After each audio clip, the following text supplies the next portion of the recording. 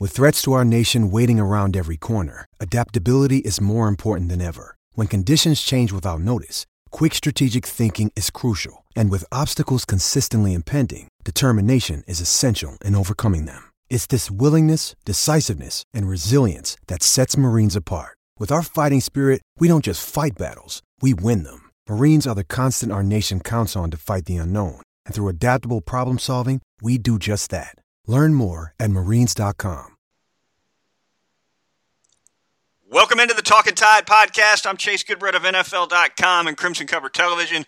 I'm joined by Jay Travis Reier, the daily radio host of Southern Fried Sports, which you can catch at 100.9 FM in Tuscaloosa weekdays, 11 to noon. You can also find Travis at BamaOnline.com, where he's been for a long time the senior analyst there.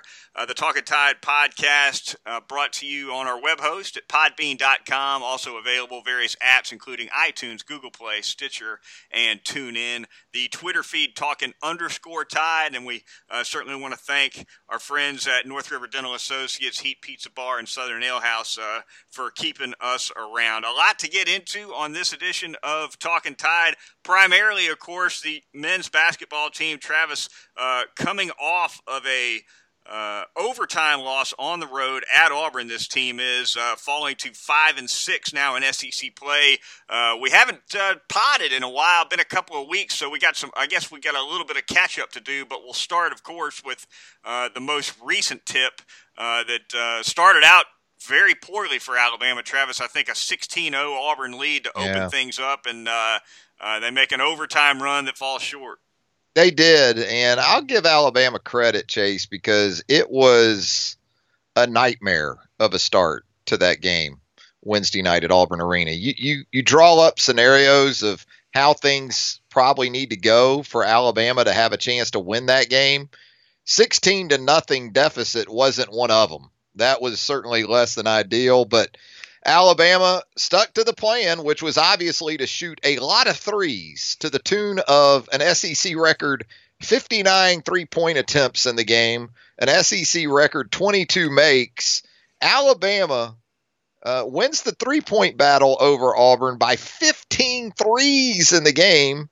I would challenge you to go to any game in college basketball history and show me one in which a team made 15 more threes than its opponent and lost. But that was the case Wednesday night, and in large part because the other side of that is Auburn was so devastatingly effective in the paint, on the glass.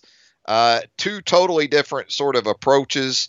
But again, I give Alabama a lot of credit. It would have been easy at 16-0 to kind of fold up. That didn't happen. I thought you saw some more maturity from this Alabama team. It was good to see Herb Jones back, even in a limited role. That helped in the limited minutes he was out there from a defensive perspective, but just a little bit short on a night, again, where you make 22 threes in a game. Nate Oates, he's gonna burn or swim on this ship, burn or sail on this ship for sure. I mean, 59 three-pointers. Look, no coach walks in and sits down post-game and says we shot too many threes. If you think too many threes are going up, you fix that in the timeouts. He obviously never did. This is how he wanted to play this basketball game, and they average in the neighborhood of 30, so they doubled that. So obviously it's part of the game plan, but you also wonder, Travis, if we're going to start seeing 40 on a regular basis. I mean, was it more than just the plan for this game, I wonder? I think part of it, too, is, man, you get down 16-0, right? That kind of puts you in a tough spot right out the gate. That probably accentuates the thought process in terms of getting up more shots from the perimeter. And, again, Austin Wiley was just a grown man in the post and on the glass, 18 points, 17 rebounds for the Auburn big man. He had 7 offensive boards, I want to say, in the first 10 minutes of the game. So that was almost a no contest in that perspective. And I know people say, and even Nate Oates in the aftermath has said, we got to get more post touches. And I think he wants to do that. I think he also understands that he doesn't have Michael Ansley to throw it to down there, or Melvin Cheatham, or Robert Ory or one of these guys that you can throw it to the block to. They just don't have that right now. Their post that is, most productive for them is a 3-point shooter. Alex Reese. He's a perimeter shooter is what Alex Reese really is. So they're just not built in a way right now against a team that can legitimately bust you up in the paint like Auburn on Wednesday night and like what they're going to see from LSU on Saturday, that they can afford to come up with empty possessions. And right now, Chase, if we're being totally honest, if you throw the ball or attempt to throw the ball into the paint here, it largely going to be empty possessions. That's what it's going to be now. You pay a price too when you don't do that from a free throw shooting perspective. And that was a big discrepancy in this game Wednesday night. Auburn with 39 trips to the line, Alabama with just 16. When Nate Oates was, let's take you back, Travis. Now, when Nate Oates was hired and the word was, he's going to come in here and just run guards up and down the floor. Okay, fine. I get it. That's the new way to play. I made the comment at the time, you still got to, in the SEC, you still got to have a wide body four, who's going to put up a fight when a fight needs to be put up under the rim. And Nate Oates was asked about that preseason by a reporter, and he made some snarky comment like it's not 1985 anymore. Well, if I was let's put it this way, he's been getting whipped on the boards for 2 weeks because he ain't got one of those guys. Okay, and I'm not saying you got to start him. I'm not saying that you got to have a guy like that playing 33 minutes, but you better have one on the roster. And and he might, Chase, but James Rojas has been out all season, the junior college transfer. That's what we still don't know. And I agree with you. And look, last Saturday at Georgia, Javian Davis, the second-year post, he gives you 13 and 8. That if you can get that out of your four on a consistent basis, then you're fine with the way that Nate Oates really wants to play. But you're right, you got to still have that sort of double-double dude on a consistent basis. And Herbert Jones gives him some of that when he's healthy. First time around against Auburn, he went for 14 and 12. But with Herbert limited too, that's just not what they have right now. And it is a problem, no doubt. You want to have that guy with sharpened elbows. It's almost like the NHL goon who just drops his gloves at the blink of an eye and protects that star and doesn't give away easy dribble drives to the hoop. And you want that guy to finish with 4 fouls, 4.5, preferably. So there you go. Kira Lewis Jr., Travis, triple-double for Alabama, 10 points, 10 rebounds, 13 assists. First triple-double at UA since Roy Rogers in 1996. And Travis, I'm just going to take a wild guess that Roy didn't dish out 10 dimes that night.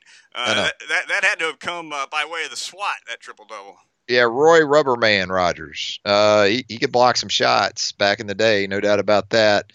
And for Kyra, if you're going to make 22 threes, then your point guard's probably going to have double-digit assists, right? And that was the case on Wednesday night.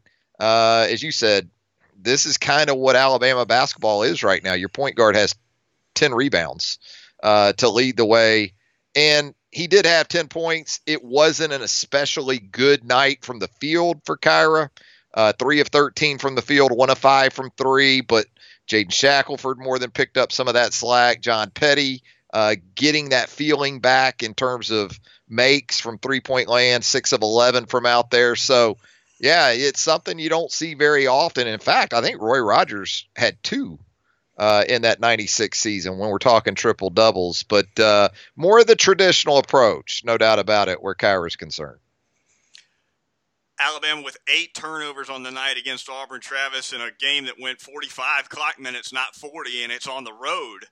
So a huge improvement in that respect. And it's almost like it's been either fantastic or terrible in that turnover column. I mean, it's one of we've seen him 20 plus in the league, particularly through that stretch where Herb Jones was hurt and they've had struggled so much. But remember now, at the beginning of the SEC slate, they had a stretch where they were only coughing up 10 a game for about 3-4 in a row, I think.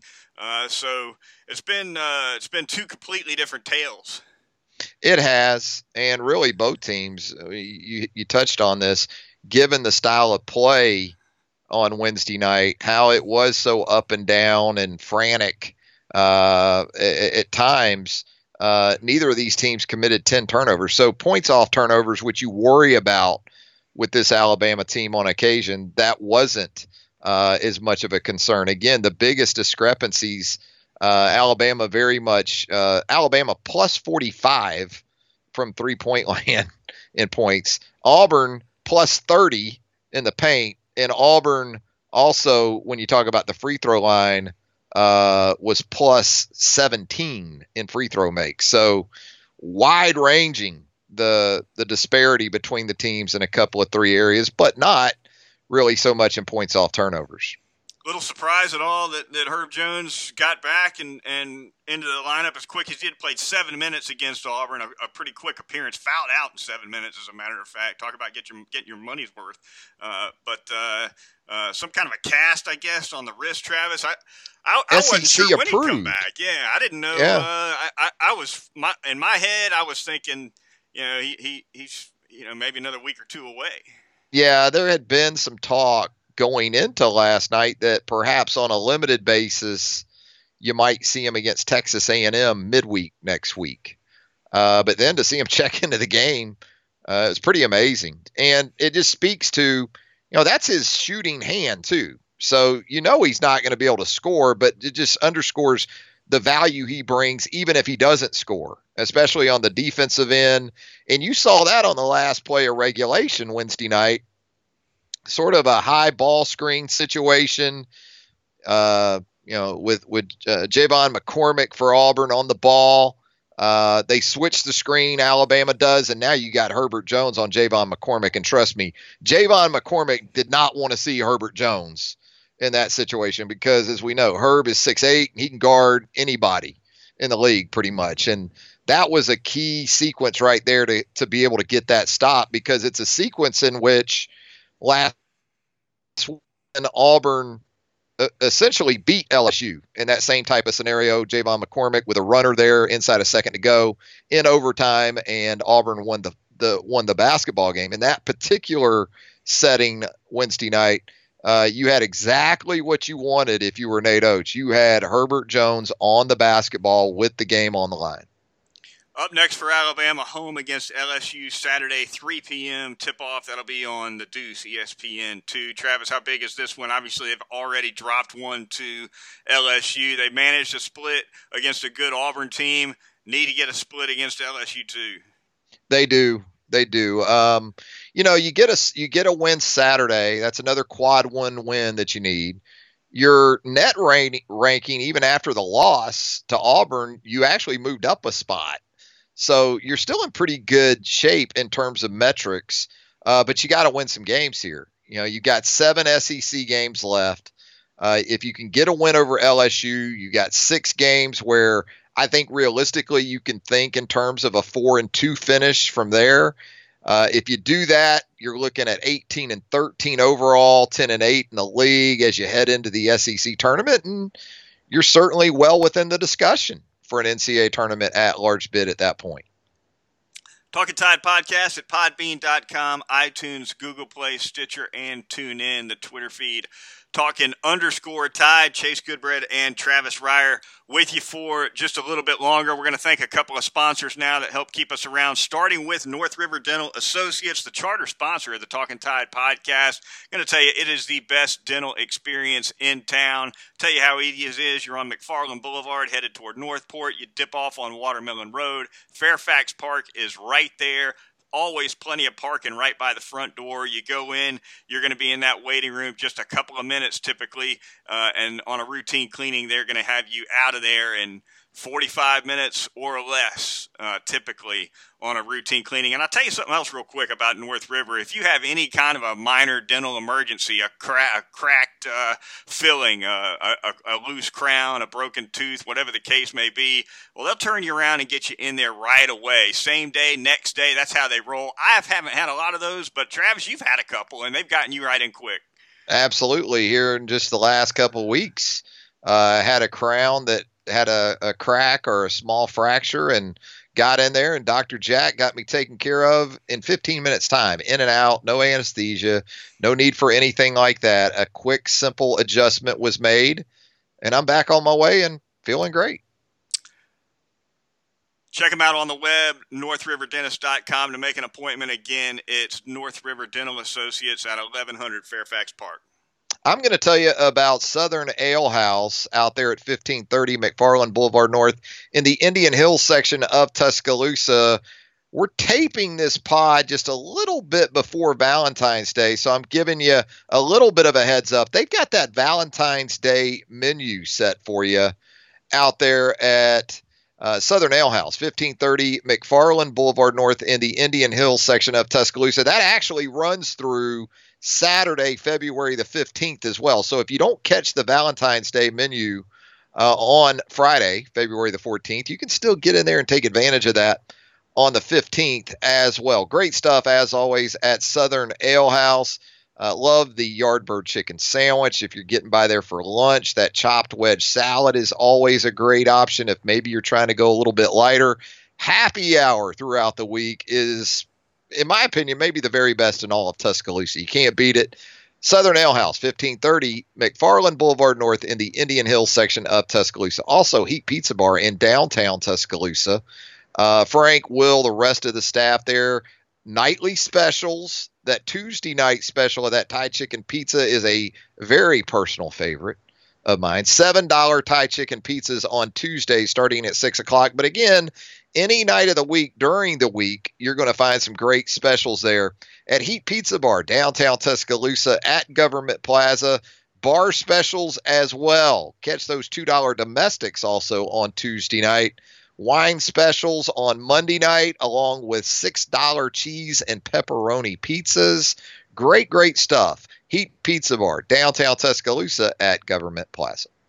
Talking Tide podcast at podbean.com, iTunes, Google Play, Stitcher, and TuneIn. The Twitter feed, talking_Tide. Chase Goodbread and Travis Reier with you. Going to flip it around, talk a little football now, Travis. A little bit of recent news as we podcast here on a Thursday. A-Day date set. April 18th will be the day for that. A Saturday, as always, of course, but something a little different about this one than most, right? Yeah, there is, because you have the ongoing construction down there at Bryant-Denny Stadium. So whereas you're going to still have A-Day on campus and at Bryant-Denny Stadium, you're going to have limited seating. According to UA and the release on Thursday, 30 to 35,000 seats available, with all of that on the east side of the stadium and in that south end zone. So you're going to have a quarterback competition. A lot of people are going to want to check out Bryce Young and Mac Jones and Talia Tagovailoa. So probably going to have to get there a little early on April the 18th and set for a 1 o'clock start. And if you're not able to get a seat, according to UA, there's going to be a showing of the scrimmage at Sewell Thomas Stadium on the big video board out there in left center field at the baseball stadium. So you'll be able to do that as well. And you know, Alabama, Chase, wanted to do everything possible to keep this game on campus, because it's so much more than just the scrimmage. It's the entire weekend. You have stuff going on in Tuscaloosa, but then on Saturday itself, you got the Denny Chime ceremony for the captains for the previous season, putting their hands and their cleat marks and cement there around the chimes at the quad. And also for Nick Saban, it's a recruiting opportunity. And, and so you almost have to do this logistically with everything involved in addition to the scrimmage. It almost has to happen at UA. I would think the construction crew will be completely out of there for A-Day and maybe even that whole weekend, Travis. But if they weren't, what would the over-under be on that army of construction workers on how many nuts and screws and bolts they'd get done during A-Day? I'm not sure I think the production would fall off a little bit, wouldn't it? Yeah, just a little bit. I don't think that press box, there's a new press box going in at Bryant-Denny. So the boys and girls in the media, from what I understand, they may be sitting in the bleachers at A-Day, huh? Could be scorching. the fan perspective for the media on April the 18th. Well, yeah, a lot of reporters, and I'll certainly count myself in the group. A lot of reporters are a little too pale-skinned, So might be some. A lot of us could afford to walk those stadium steps too, There's no question about that. But I'm predicting a few sunburns maybe for the boys. Bad ones. Yeah. A few of them may even be sweating profusely after that Friday night out, and you put them in those bleachers, They better wear some caps or something, 10 Alabama players get invitations to the Combine. No huge surprises there. Pretty much what you would expect. Jared Maiden, I guess, did not make that cut. Shyam Carter did, though. And up the scale it went. Tua Tagovailoa, I guess some news there as well, Travis. The 3-month checkup for him, a CT scan. Apparently, reportedly, the fracture has healed in that hip. Big news for him.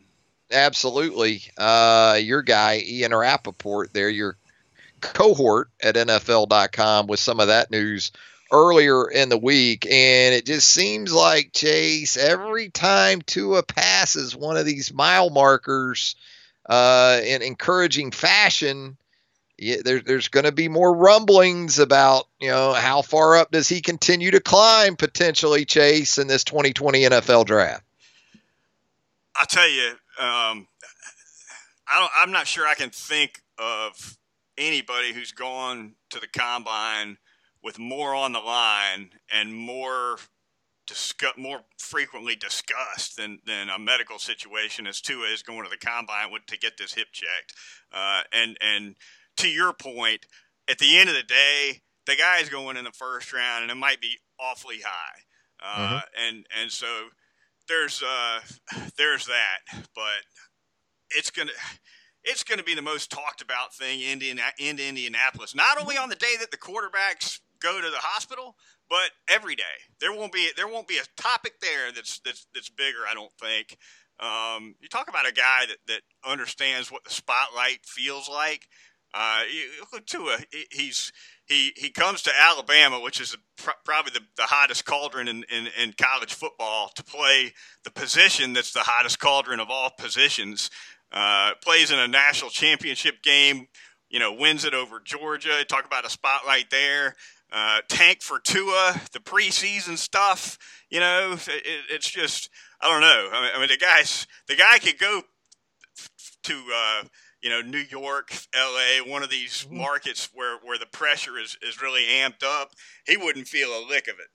No, Miami won't be a problem for him at all if he ends up in South Florida as one of those potential destinations. But that new quarterback fever, and it's not just limited to bad teams. There's some teams out there that feel like they're on the verge of being the next Kansas City Chiefs, maybe, or a team like that. And if they can get the right guy at quarterback, and perhaps even teams that are playoff caliber right now that are lacking a little bit behind center, and what they might be willing to do to get up into that top 5, it's going to be, you're right, it's going to be the storyline as we move throughout this entire draft process, no doubt. Yeah, and even the good teams, even the teams with good quarterbacks, hey, if a guy slides far enough, they'll burn a first rounder on that guy too, even knowing it's a total groom job out of the gate. And of course, the classic example of that is when the Packers spent a first round pick on Aaron Rodgers when Brett Favre was still throwing the ball just fine. He was old, but he was still very effective. And they said, well, we're just gonna set one right behind the other, and look how that turned out. Well, you're the Jacksonville Jaguars, and you're sitting there with Nick Foles and Gardner Minshew. And if the updates continue to be extremely encouraging with Tua, and you've got some collateral because you've got multiple first round picks for the next couple of years, are you enticed maybe to go up a few more spots from that number 9 spot in this draft? And maybe you even make a run at Tua Tagovailoa. Who knows? It's going to be crazy for sure. That FIBA, the FIBA, they get that FIBA. Yeah. One thing about that is that they don't have to pay Minshew for a while, regardless of how he plays. Exactly. He can be the backup with the backup salary or he can be the starter with the backup salary. The problem they've got is what they're on the hook for with Foles here for that the remainder of that. That was relatively a short-term deal, though. It's going to do it for. It's going to be a short-term podcast today, too, Travis. Wrapping it up right now for Travis Reier of BamaOnline.com. I'm Chase Goodbread of NFL.com and Crimson Cover Television. Be sure to join us next time. We'll be back again in a week to 10 days probably to catch up on Alabama basketball and plenty more. We'll talk to you then.